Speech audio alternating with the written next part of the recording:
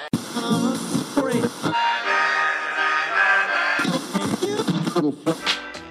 Ifeanyi, host of Creative Control. I'm Kathleen Davis, host of The New Way We Work. I'm Yasmin, Gagne, host of Most Innovative Companies. And I'm Josh Christensen, executive producer of Fast Company Podcasts and co-host of Most Innovative Companies. And you are listening to Fast Company's 2023 in Review, a special end-of-year episode with each of our podcast hosts.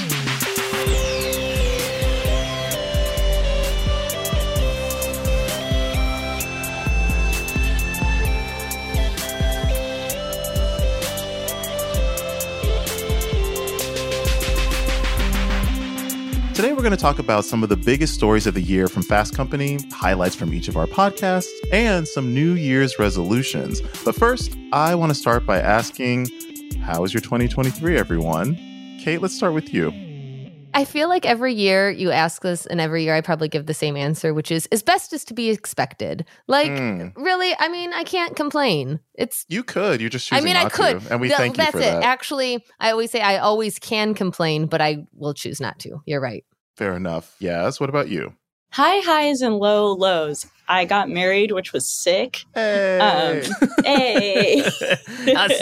So sick. I was going to say, devoting my love to someone. I know what you meant, but it's kind Gnarly, of like, dude. When it comes to marriage, it's like, did it make you sick? Yeah, well, I got married, which was sick.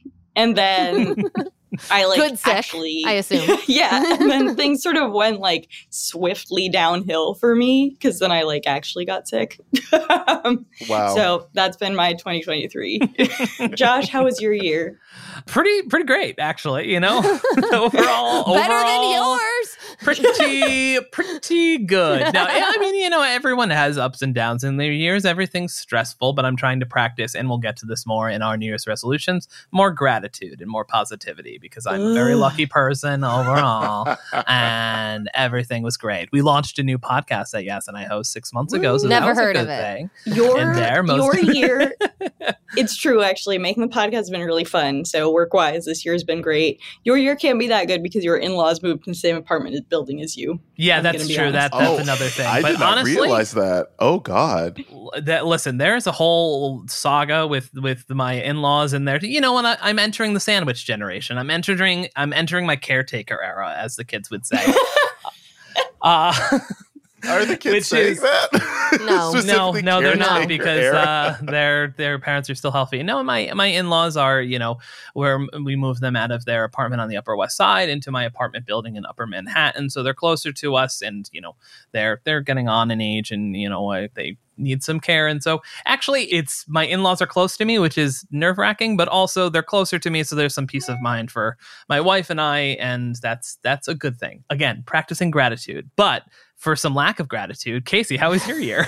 Wow. What is that supposed to mean? You just assume. Yeah, that's what rude. And what does that mean about me? Listen, Right? Actually, my year was actually pretty good. Thank you so very much. God, no, it's been an interesting year, because I can't remember if and that's a theme for this year and all years, is just not remembering what you did last year. But I believe on one of these year-end podcasts, I made a comment about this epiphany that I had maybe 2 birthdays ago, where I told myself I want to be more assertive in going after things that I want, because throughout my career, a lot of amazing things have just happened to me. And I work very hard, but it kind of feels like luck has been on my side in many ways. You're saying your success is down to hard work and a little bit of luck? Well, kind of, but then it's I feel I lost all this weight from hard work and dedication, and not an injection once a week. No, here's the thing, because in my head, I'm thinking that, yeah, I know I work hard, but then I'm very self-deprecating, shocking, and I usually think oh, it's just luck, oh, it's just that. And so for me, I thought what would happen if I actually, instead of waiting for things to happen to me, I go after something that I want. And I did that with my new role as executive director of editorial programming. When our editor-in-chief, Brendan, made the position available, I went from thinking, I know I can do this, so I want to do this. And so I kind of got out of my way and threw my hat in the ring, because he didn't approach me for the job. I went to him with it. And then here I am in this position, which... Voila. So you are like a case study in everything we talk about on The New Way We Work and in work life. Like, one, it's just down to luck. That's how I got everything I got. Classic imposter syndrome, like classic, like downplaying of your intelligence and confidence and skills. Like you decided to lean in. You do not hear mediocre white men being like, I only got here because of luck. Like, no, they got there, No, I fully acknowledge I only got to where I am. I was just going to say, Josh was like, oh yeah, this year's been lovely. Let's ask the mediocre white man on the podcast. But then the other thing that's like classic that we cover is the, like, you don't get what you don't ask for. Like I did that for so long too, of like, I'll just wait for them to ask me. I'll just wait. And it's like, and then when you got that position, I will tell you that everybody at Fast Company was like, oh my God, he's perfect for it. Like everybody was thinking it, but like it wasn't going to happen until you like helped make it happen. Yeah. I appreciate that. And it just reminds me of that meme of Big Bird sitting at a table of executives. And it's like, this is my imposter syndrome. And I feel like that's how I feel. It's like, that's how I felt my whole career. But yeah, so 2023 was good. I feel like this kind of was kind of a jump start to me continuing to go after the things that I want. But for our podcast, I mean, it's been a fantastic year. So, Kate, what are some of your favorite moments from 2023 on The New Way We Work? I mean, honestly, when I first started putting my favorite moments together, it was so long that Josh like cut it in half. But there was a lot. But so we started the year off talking to Jessica Gross, who I love, as a New York Times opinion writer. She had this great book called Screaming on the Inside, which is a great title, The Unsustainability of American Motherhood. And we talked a lot about that. But we also talked about this concept that like she gave a name to that I was like, yes, called the hour between babe and hag, which is like, right? It's what is that now? The hour between... We'll get into it. Yes, the hour between babe and hag is like the brief window of a woman's career where she is taken seriously at work. Wow. I don't know what you're talking about. I'm going to be a babe forever. Yeah, you're in your full babe. You're in your full babe phase, and I'm like entering what I like to call the power crone phase. But and we do have a clip from Jessica Gross I'm going to play right now. So we're screwed. Yep, we're too late. Yep, I'm 41. So yeah, I was like, ooh, I'm in the like 90 seconds before like the doomsday clock. I'm like 90 seconds before age discrimination. Yeah. Right. I mean, they might as well just push me out on the ice floe already. It's too late for me at 40. I want to come back to Power Crone because I did not. I have to say, I wish I came up with that. I definitely read it somewhere. I really wish I coined that, but I did not. As funny as that is, please love yourself more. You're more than I think Power Crone is loving yourself. Like it's I think the it crone is like, that I'm hung up on. But Crone's a great word. It I is, love that. but I mean, I think crone's a nicer word than hag. But I mean, it really does. What she was getting at, and she wrote a really thoughtful piece about it, is that, women are, when they're too young, they're not taken seriously at work. We actually did a follow-up episode later in the season where we talked to two women on either kind of side of that. When you're too old and you're not taken seriously, or, you're viewed as too old, you're too young, you're not taken seriously. And there's this like really brief window in your 30s usually where you can do all of your career things. But P.S. hope that doesn't collide with like starting a family. Okay. And what else? What else did you get into this year? Power Crone extraordinaire. Yes. Well, so we talked a lot about the future of hiring this year on the show, and we had a great episode in the fall with Kathleen Davis, who has been on the show before. She's from Indeed. She talked about the repeal of affirmative action and kind of the opportunity that it opens up for the future of DEI, both the challenges and the opportunities that it opens up. I actually don't have any doubt that companies will be next. Public companies first, then private companies, in order to stop this ever-changing space and world where people just want it to be more equitable. The laws that we have in place around equality are so far off. Equality is like the end state. We are all equal as humans, but our societal norms dictate that we're not. And I feel like that is what the political landscape is going after now with the anti-wokeness. Anything that looks like it's providing opportunities to those who haven't had it, there's going to be an attack. And so I think companies have to no, we're standing strong because we're actually committed to having a more equitable workforce and an equitable society. LaFawn is one of my favorite guests that we've had her on, 3-4 times on The New Way We Work at this point. And she always comes on with such a great mix of very practical. This is where we are. This is what's happening. This is why it sucks. This is what we can do. But then great optimism for the future and the work that she's not just saying she thinks will happen, is actively working towards making that happen in her capacity as a leader. Totally. And that's something that's whenever I talk to people in the DEI space, I always feel so discouraged and they're always so optimistic. And then they end up giving me hope that it's actually we can move in the right direction. And she was talking there about a lot of legislation and threats that have happened since the repeal of affirmative action.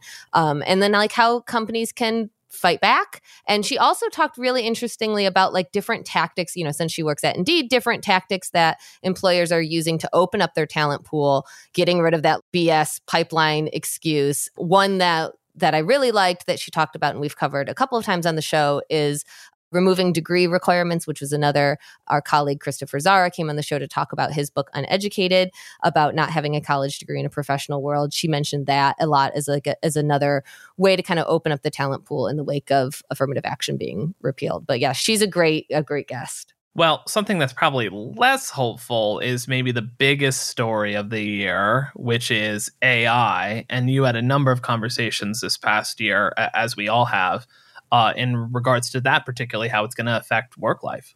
Yeah, that's the biggest story for Fast Company this year, I feel like.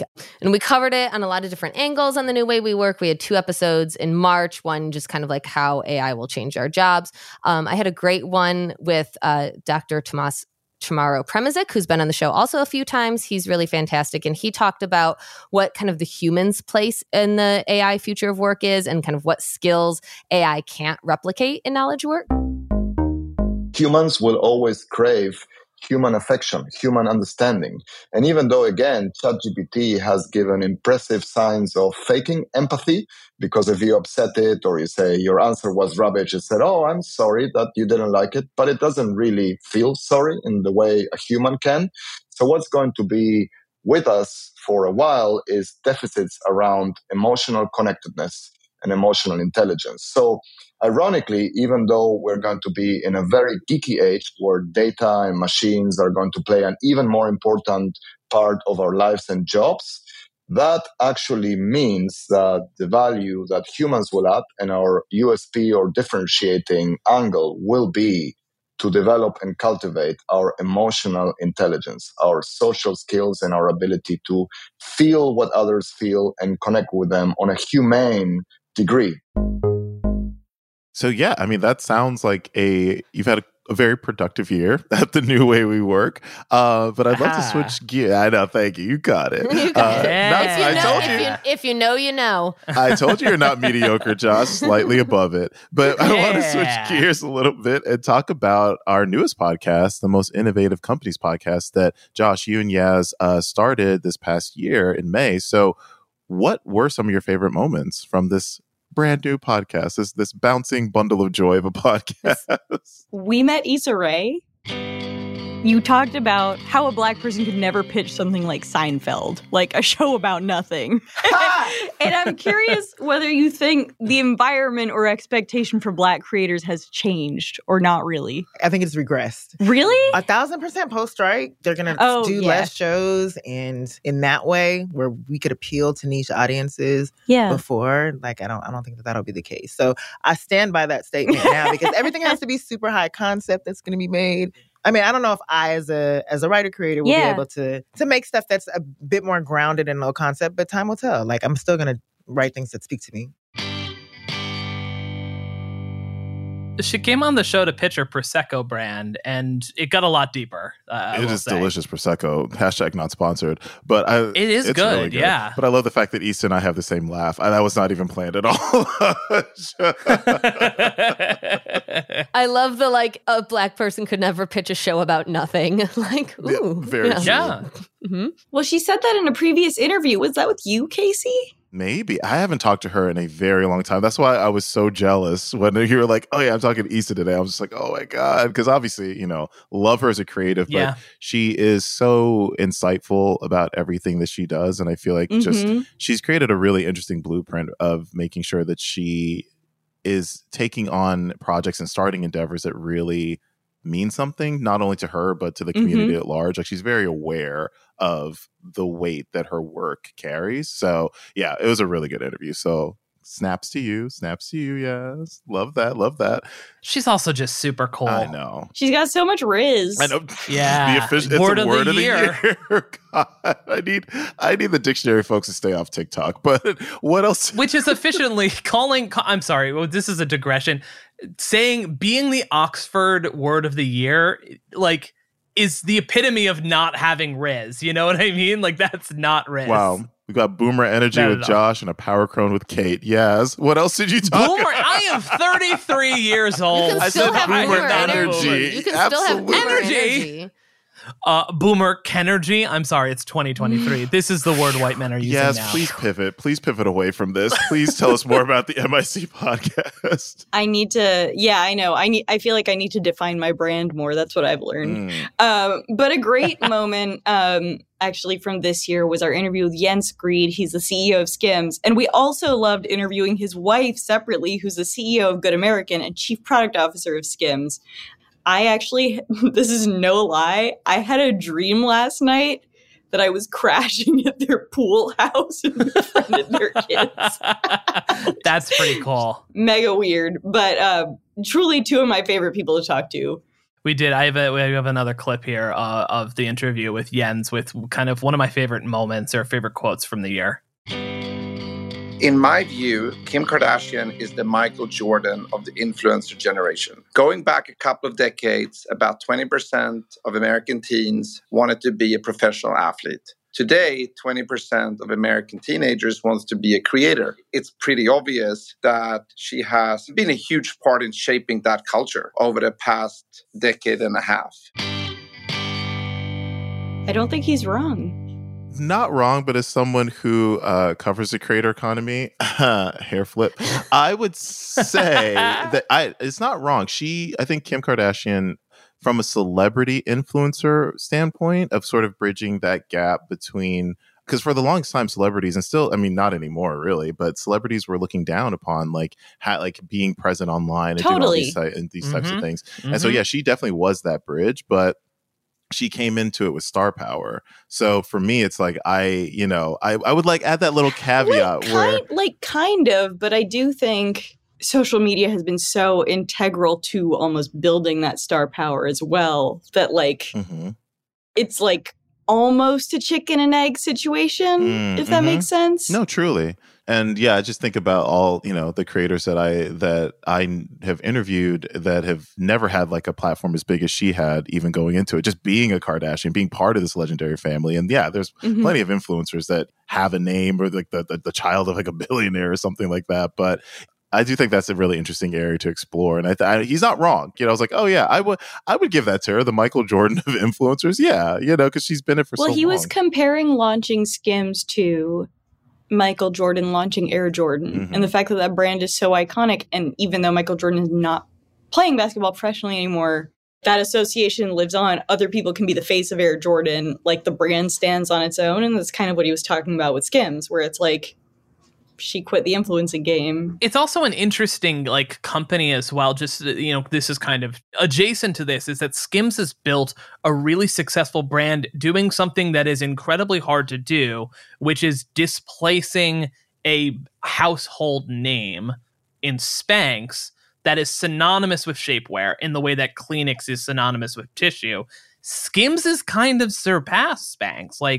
People use Skims as a synonymous. I'm wearing Skims. Yeah, or is at least getting to that angle where it's at least moved Spanx off of from like catch-all to product name again. It's interesting. That's difficult to do in branding, and that's to the star power and influencer game of Kim Kardashian, really. Does anyone know what Skims originally was called? No, that's a fun trivia. No, guys, this clearly none of you listen to Most Innovative Companies, which sucks.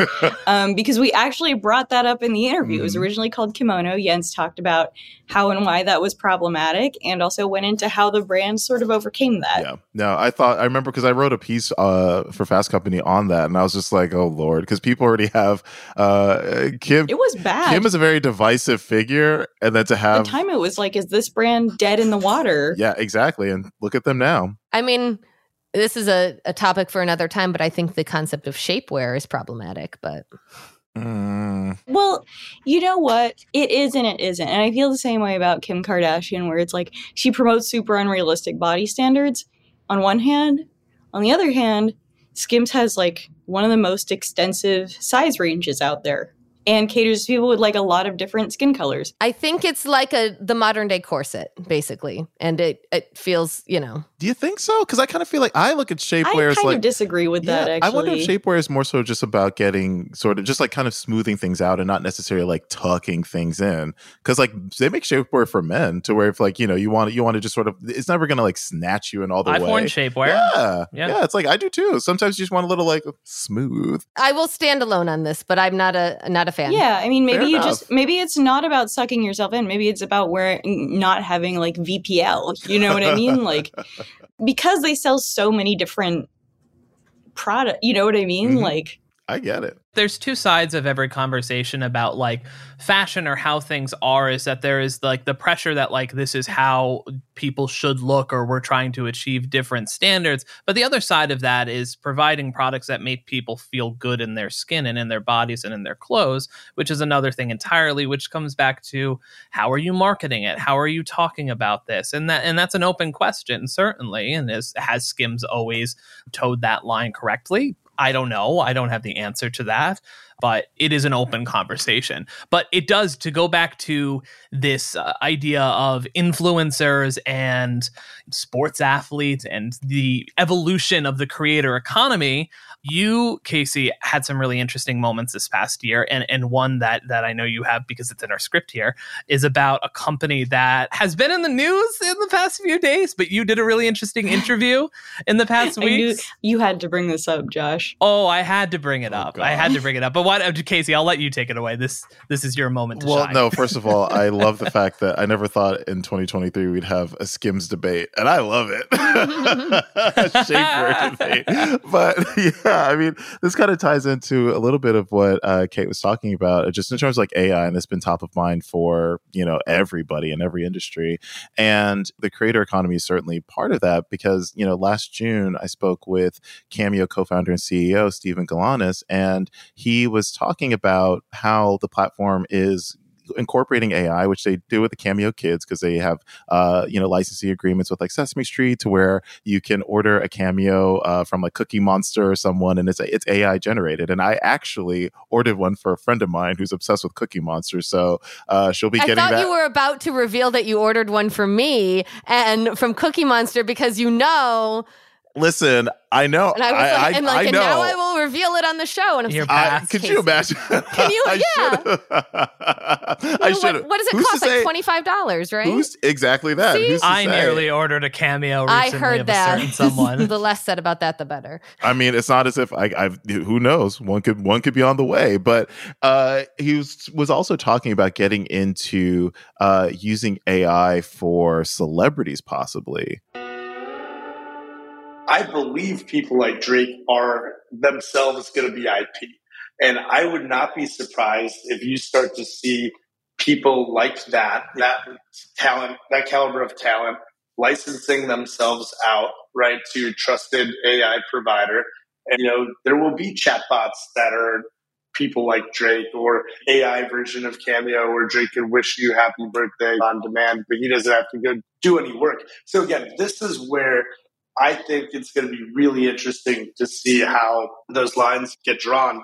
And so much of the AI stuff that we've seen have been companies like not getting permission to use, like we all saw it, those Drake AI music videos, like they didn't have Drake's permission and then they get taken down. Right. But, some company, they will get the talent to sign on and they will go build these tools. And not every talent's going to do it, but some are going to say yes, right? And that's going to be really interesting to see how that evolves. So will that company be Cameo? Like the same technology that we use for Cameo Kids is exactly we're not out there pumping our chest to talk about AI that we're doing, but it's the same exact technology that we're using for Cameo Kids to bring the animated characters to life in a scalable way. Like that could be used for people that would love to offer like another SKU, maybe a cheaper SKU that gets 100% fulfillment and could be just as dependable as getting a GIF on the internet.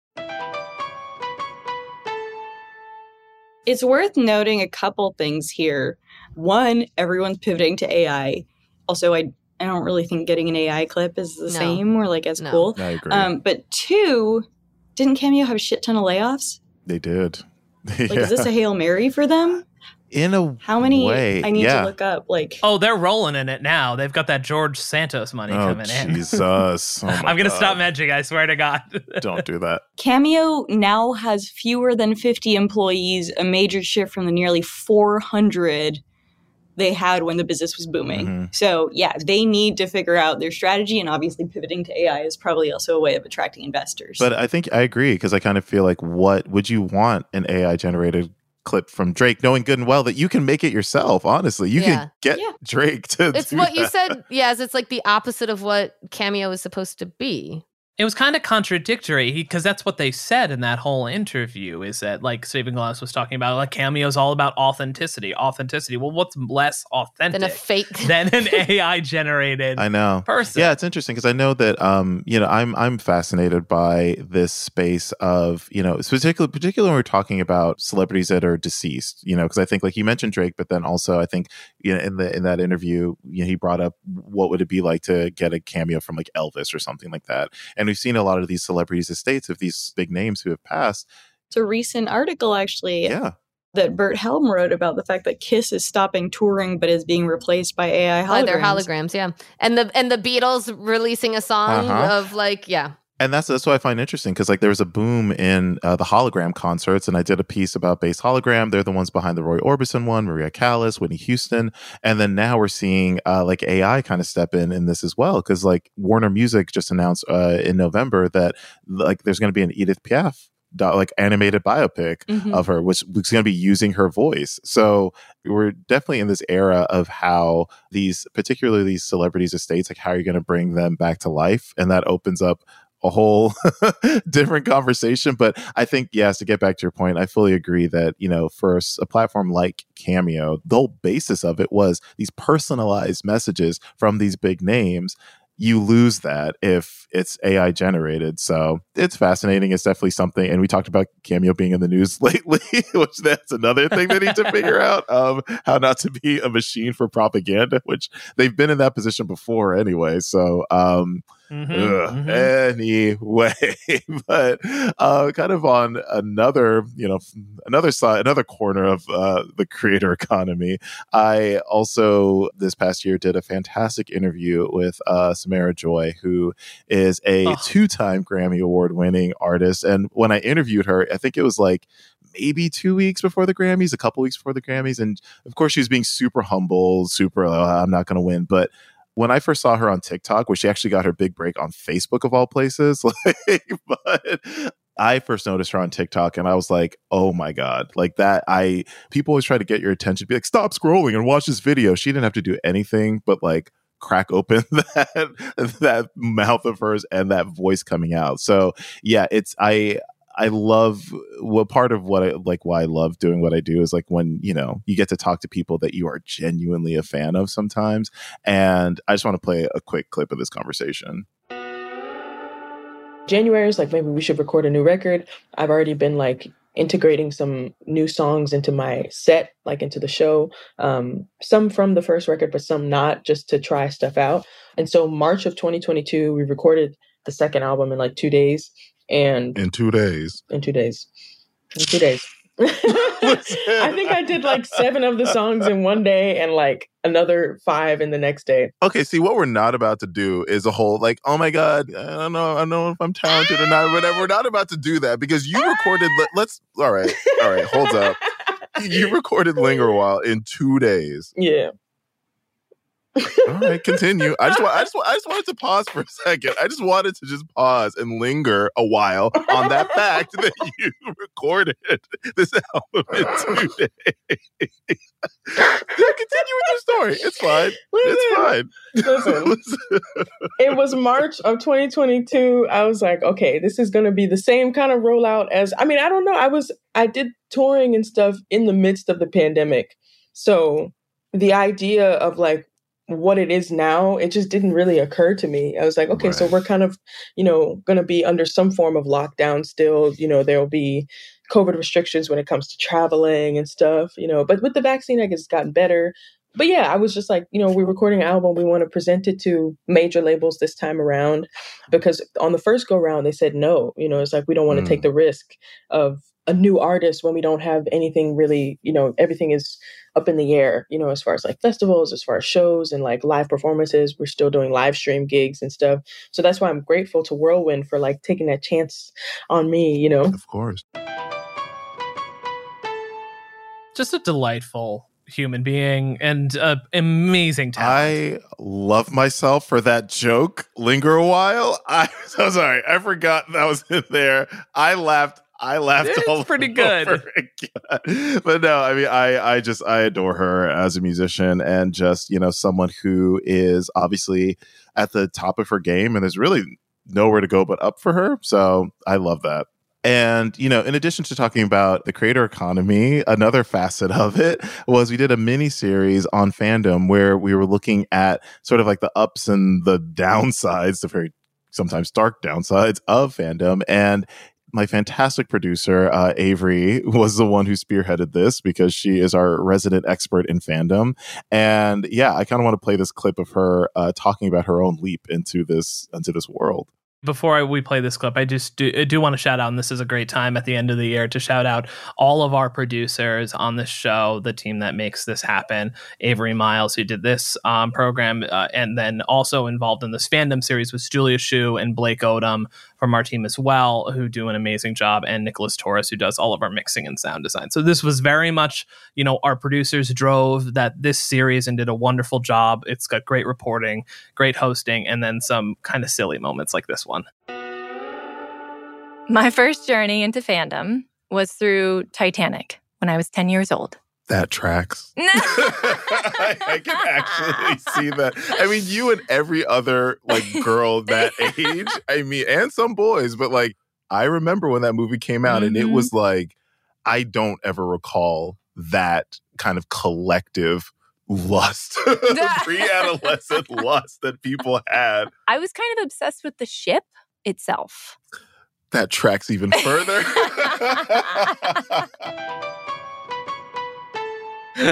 Yeah, Avery, God love her, fully thought she was about to launch into her love affair of Leo, but no, she loved the ship. So, God,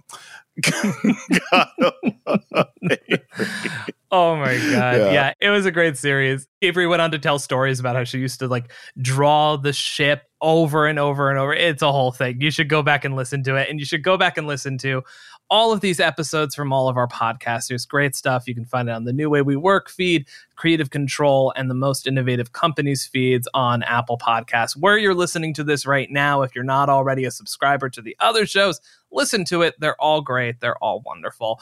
But it's time to get a little silly, a little more silly than we already have. Where have you been in this conversation? You might be overselling because the game that we're about to play is not my game. Is not very silly. I'm a very serious person here. Oh, we'll make it. Hey, why are you trying to ruin? I'm trying to bring it down, folks. Power Crone era.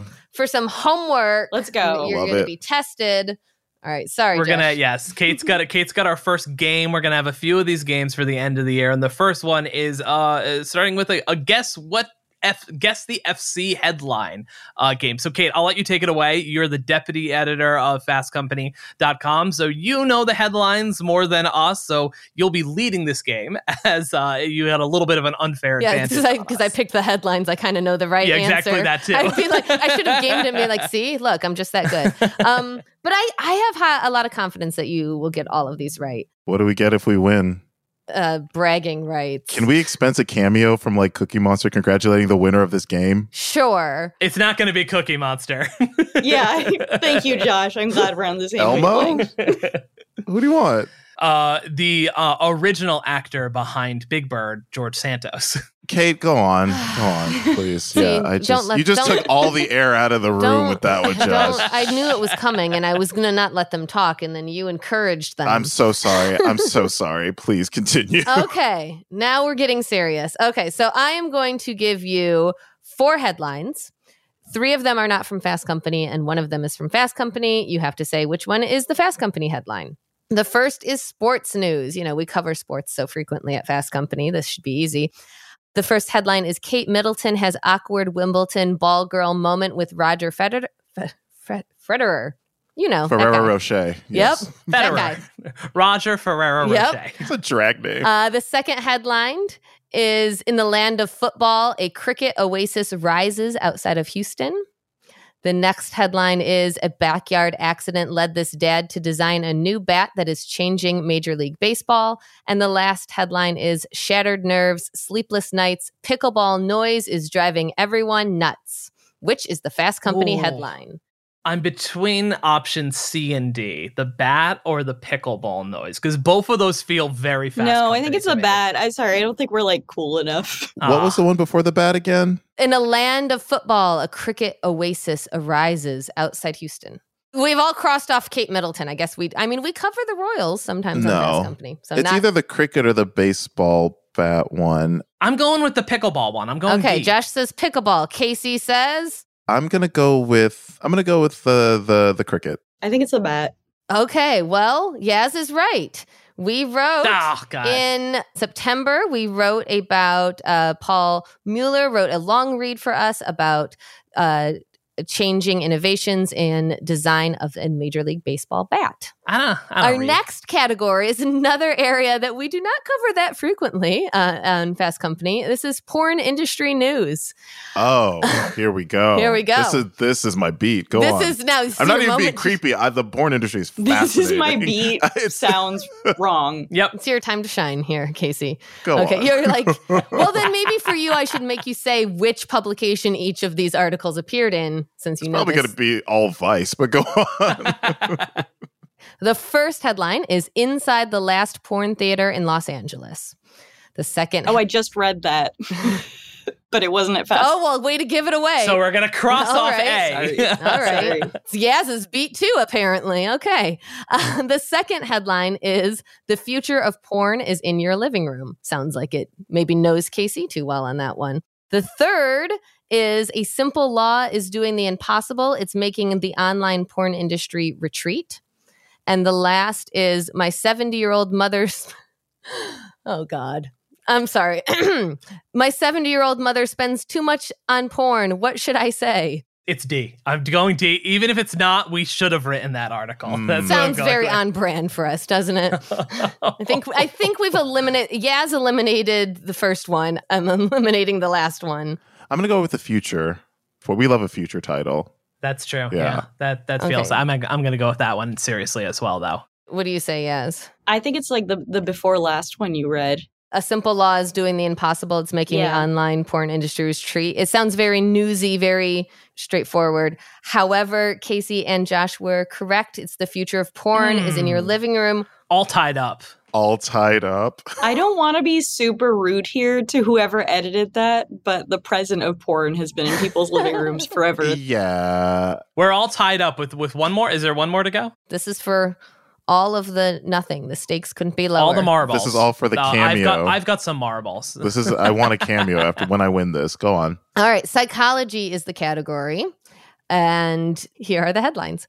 The weird reason we're afraid of clowns. I'm 53 years old, but I'm 36 in my head. Should an abnormal MRI excuse a psychopath from murder? Or 5 ways to read someone's mind. 5 ways to read someone's mind. 5 ways. Yeah. I think it's got to be 5 ways. What if it wasn't, though? Yes, it's 5 ways to read someone's mind. We all win. Yeah. We all get cameos. Woo! Josh, we'll go 50-50 on. Oh God, I would love that. Yeah, we could do that. I don't understand the fear of clowns. I love clowns. Nope. I hate clowns. Yeah, I love the quote from Jennifer Lawrence and her Vanity Fair lie detector test. And she was just like, "Are you afraid of clowns?" She's like, "No." Like that. I was like, "Yeah, you're telling the truth." She's like, "Yeah, I'm just afraid of how much fun I'm not going to have." And I was like, yeah. I was like, that's it. I personally don't like how clowns, because they're deemed scary, have been co-opted for Halloween, like creepy clown decorations. Like Halloween has enough. We have skeletons. We have witches. We have you don't need to bring clowns into it. That's the hill I'll die on. Clowns should not be. Clowns and shapewear. Yep, the two that's things. right. Clowns and shapewear. Yep. A clown in shapewear. Yep. Clowns did it to themselves. Like John Wayne Gacy was a clown. Yeah. You know, gotta like, look at, it's like when you're pointing the finger one way, 3 fingers are pointing back at your creepy painted face. There's like a history of creepy clowns existing. We didn't invent this. Is such a millennial thing. Halloween. But does anyone remember the clown episode of Kenan and Kel back in the day? No one remembers that. Anyways, look at it. It's a thing. No. It's a thing. I don't like clowns. I'm not a fan of clowns. But separate and apart from clowns, that was not a Fast Company headline, but all the ones that were, you can go and read on fastcompany.com. And also, because we got to promo our stuff, subscribe to Fast Company Premium. Read some great stories out there. Yas just had a premium story come out. But let's jump to one more game before we get to our New Year's resolutions. And this one I'm going to run. And this one, you're not competing against each other. You're going to team up to put these news stories in order.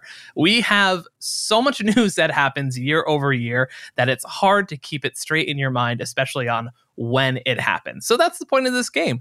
I'm going to give you 3 news stories, and you're going to have to tell me which one came first, second, and third chronologically in 2023.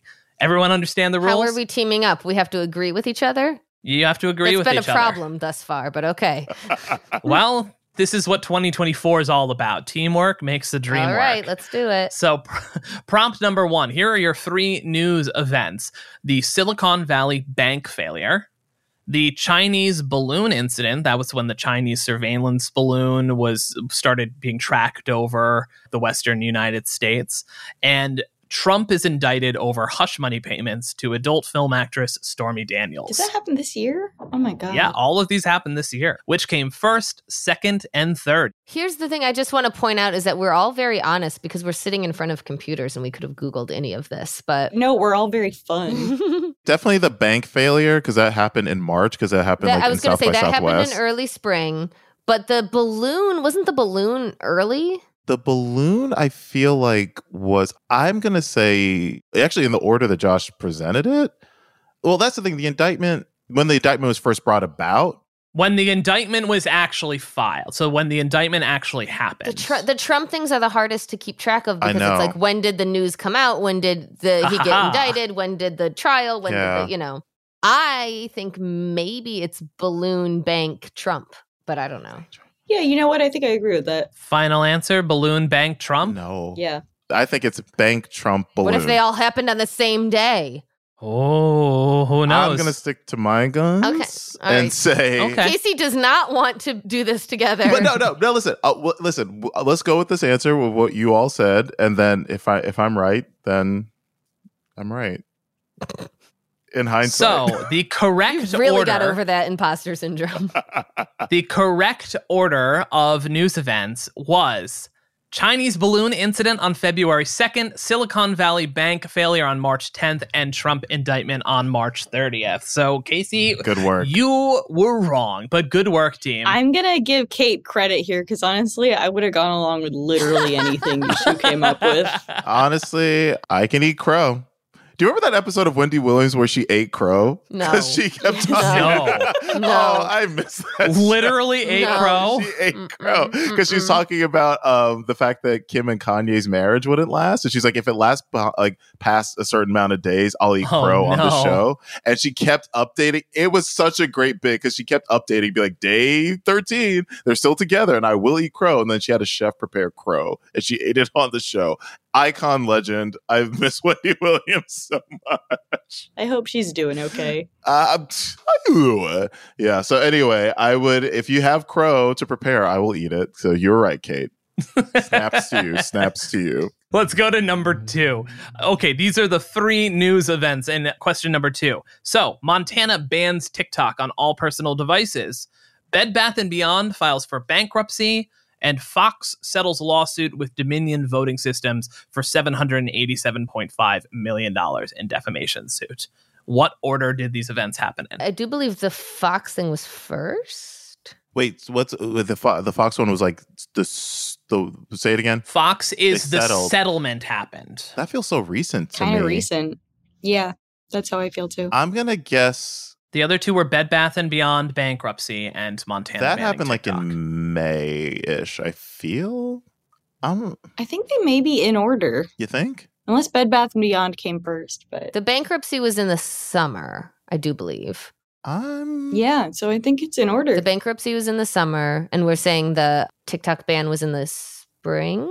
I'm going to say, yeah, Bed Bath & Beyond.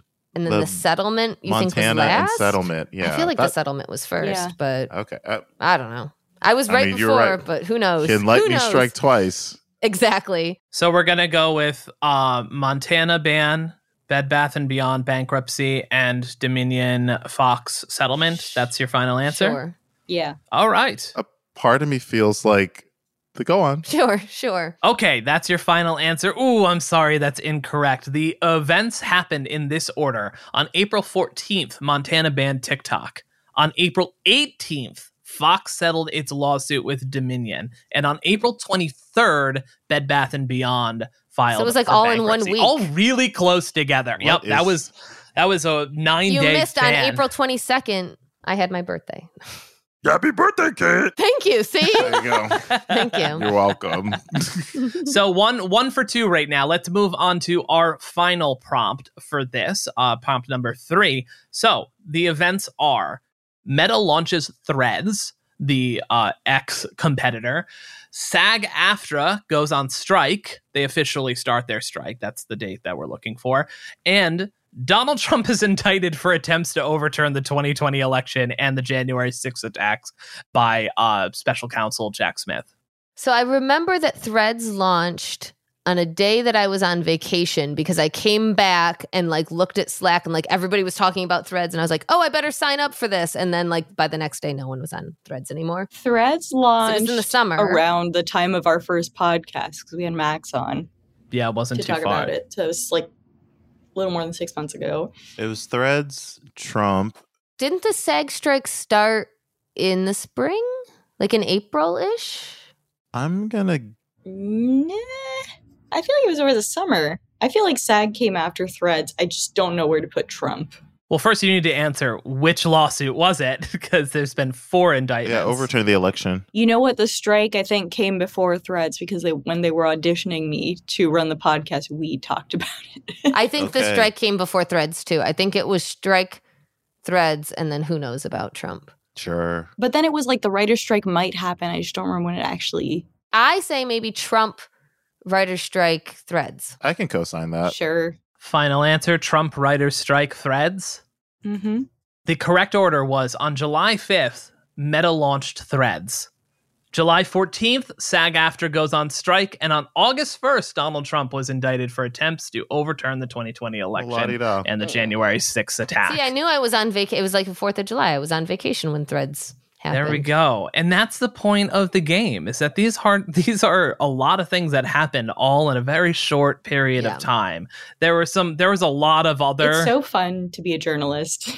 Isn't it? These are some of the stories that I didn't mention, just to run through the things that we couldn't get to. So we had Fox News firing Tucker Carlson. WGA goes on strike. Chipmaker NVIDIA is valued at over $1 trillion, being the first chipmaker to make that stand. We had 2 other Trump indictments that we didn't mention, not to mention his civil lawsuit that happened recently. We had Barbenheimer we didn't mention. We had the UWA strike against the big 3 automakers. We had the strikes ending. We had Kevin McCarthy being ousted as speaker. We had the whole slew of people who failed to be elected as speaker. We had Mike Johnson being elected as speaker. We had the time when we learned that Mike Johnson had a Noah's Ark themed amusement park. WeWork filed for bankruptcy. SAG ended its strike, and Sam Altman was fired, then rehired, and then whatever's happening now. So here's to a past year of a lot of news stories, a lot of some fun, some tragic, some in the middle, and we'll be covering all the stuff to come in 2024 on all of our respective podcasts. Okay, well, pulling us out of this rapid state of entropy with all those headlines. The dark hole that Josh has pushed us into with this allegedly fun game. Let's bring this show to a close. Please. Yeah, it's the end of the year, y'all. Please. We all need a vacation, clearly. Listen, I mean, every year, these end of the year podcasts get more unhinged, and that's why I love it. But I would love to end this particular episode the same way that we ended every year, by sharing our New Year's resolutions. So, God, I guess I'll go first. Yeah, do it. My New Year's resolution, I'm going to keep it the same as one I had in 2023, which is to do like a creative project every single day. I remember that's what I mentioned on the show last year, and it's something that I was pretty successful at. Like, I think the thinking is to just be less precious with creativity and just get more stuff out there, and not even anything that I want to turn into anything. It's just having the fulfillment of doing creative projects and just having an outlet outside of work. So yeah, I think I want to keep that train going and just try to do one creative thing every single day. I love that resolution. I remember that you had that resolution, and when we were talking about the show, I remembered that, and I was like, oh, I wonder how Casey did on that. Oh yeah, I did pretty well. Did you if you got to 11:30, were you like, I'm gonna brush my teeth in a crazy way? No. Performance art. No, it was even like if it was dead tired, I would just write a really stupid, shitty poem, or even just open that Apple's version of Canva, like as a freeform or whatever it's called, and then just do something, just kind of let my creativity just vomit on the page. And so, yeah, and to be honest, even doing a small exercise like that, I loved it. I felt like it just helps me shake loose and not be so scared to put pen to paper or brush to canvas or whatever the case might be. So this year had me doing a lot of things. I'm working with clay, UV resin. I'm doing a lot of things that I haven't really worked with before, and it's just for the fun of it. It's just for the fun of creativity. So I love that. And there's a lot of research behind the brain building, reason to do that. It makes me think of my grandmother, who was a beautiful painter, but just did it as a hobby. And she told me that she used to wait for my grandfather to come home from work and would just paint a little watercolor and then just throw it away. And I was like, why did you throw them away? But it was just I'll just do something creative. Right. A little thing. Love that. Yeah. Well, Kate, what's your resolution? Well, inspired by you, Casey, I was like, what should I do? I have 2 kids and they do a lot of things, and they're trying gymnastics and piano and all of these things. And so I want to try something new. And so for 2024, I'm going to try something new, and I'm going to stick with it for the whole year and see what happens. Wait, what's the new thing though? I don't know. I'm going to take a ballet class. So my son's taking piano, and I'm like, ooh, maybe I want to take piano. Cool. That'd be cool. I think it's going to be so much harder. There's it's harder to learn as an adult than as a child, but yeah. So I'm thinking piano, ballet. We'll see. I love the creativity theme. No, the creativity themes are great because I think that's just so. Yeah. It's just motivating too, and it's good for your mind. Well, since you piped up, Josh, what are your resolutions?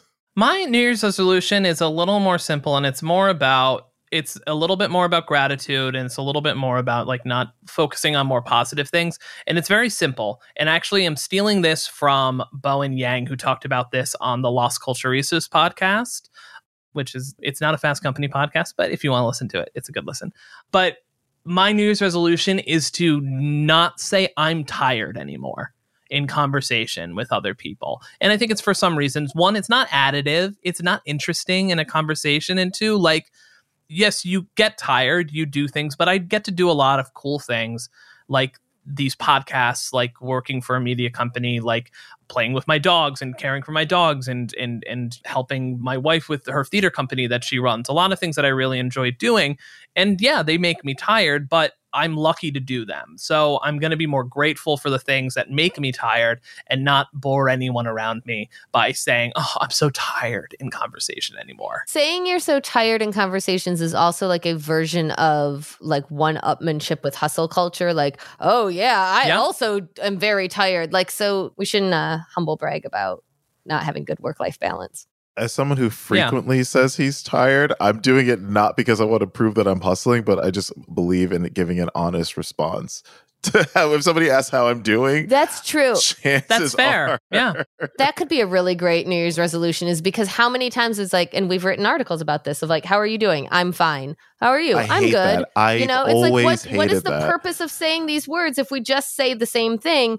And how refreshing would it be though if someone is like, actually, I'm not having a great day, and here's why. And then you have I do that all the time. I think context matters here. You know, when you're like at a coffee shop and you're like, oh, how are you doing to the server? If they were like, I'm having a bad day and let me tell you why, it would be like, I used to do that when I was a barista. It's like social. But to me, it's like, that kind of conversation is just like social lubricant. Whereas if you're talking with somebody you know super well.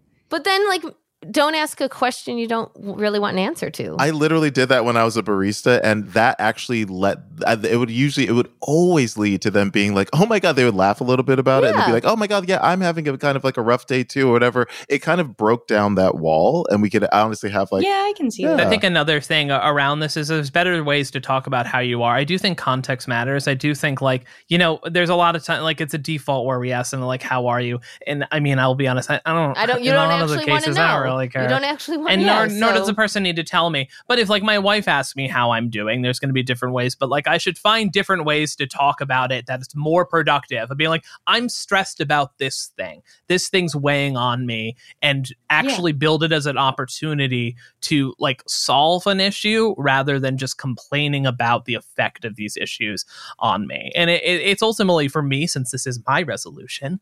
No, we're just telling you what your resolution should be.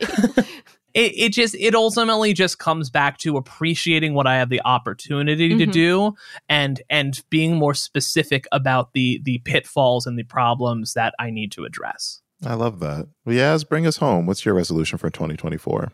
Yeah, I would say I have two. The first is I've been working on a project for a long time, and to finally get it done. Vague. And like show it to someone. What realm is the project in? I can't say. I think because I think it's embargo. When you talk a lot about a project that you have and you haven't actually worked on it, you feel like you're productive. Yep. Oh, but you haven't actually done anything. Agree 100%. Another school of thought is like you're holding yourself accountable. Like if you say to everybody, I'm going to write a novel, and then people are like, how is your novel going? And you haven't actually done it, then it like will give you the push to like actually do it. Yeah, totally. It's just not my school of thought. Yeah, I love that. Okay, so this mystery project, I love it. Yas goes to a private school of thought. Yeah, I wasn't accepted, clearly. What's your second? So right now, once a week, I go to Barry's Boot Camp, which is a difficult workout class because I love having abs. And what's that I'm like? Getting an operation. Must be nice. Must be nice. And so I'm having an operation in late December, and it's going to be like a pretty long recovery. So my goal is by September of next year, I will be in a Barry's Bootcamp class. Like that's like my physical goal, you know? Like, that's great. Get back to it. Oh my God. That's great. Yeah.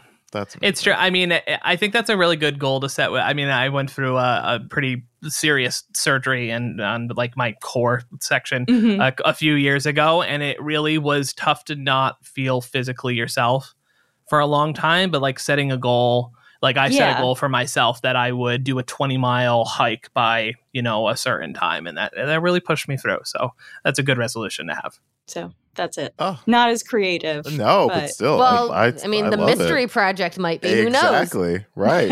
I love that. Oh, guys, I think this is like probably one of our best end of year episodes. Next year, my resolution is going to be like, be okay with giving up. And that's you. I support you that. laugh, but that's actually a really good one. Yeah. Say no more. Yeah. We've written articles about like why you should make a list of anti-resolutions, like things you don't want to do anymore. Right. Well, this has been, I think, one of our best end of year episodes that we've done. That's going to do it for us. We, of course, will be back in the new year with more great podcast episodes for you. But before we go, we asked some of our colleagues at Fast Company to record their resolutions, as well as some from their families. So we're going to leave you with those. And as always, thanks for listening this past year. And thanks to everyone here at Fast Company who makes each of these shows possible. Happy holidays, everyone, and have a happy new year.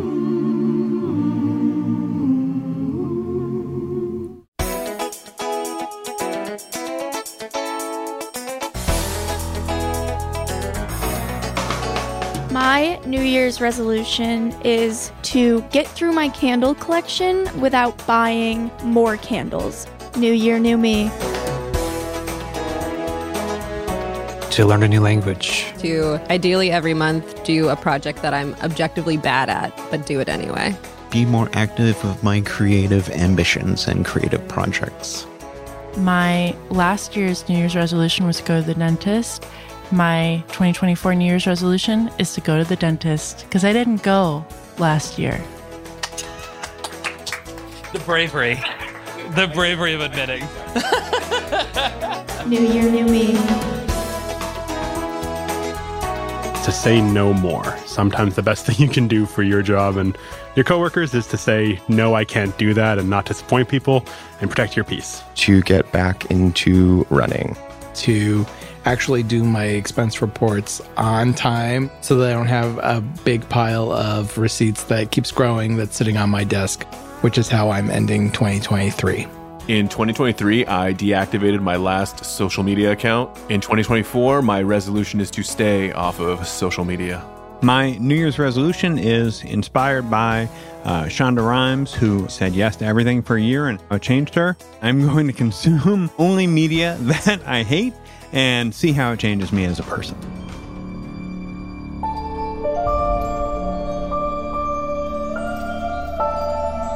And my New Year's resolution is to murder a podcast producer. Oh, God.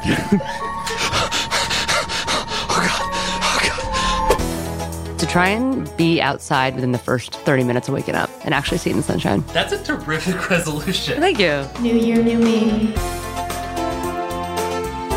To stop texting my ex-situationship when I'm sad, because 2024 is a year of growth. To finally finish my book. I keep saying this is going to be the year, but this time I want it to be true. To finally nail fermenting water kefir and heal my gut. This is a great. Please do applause.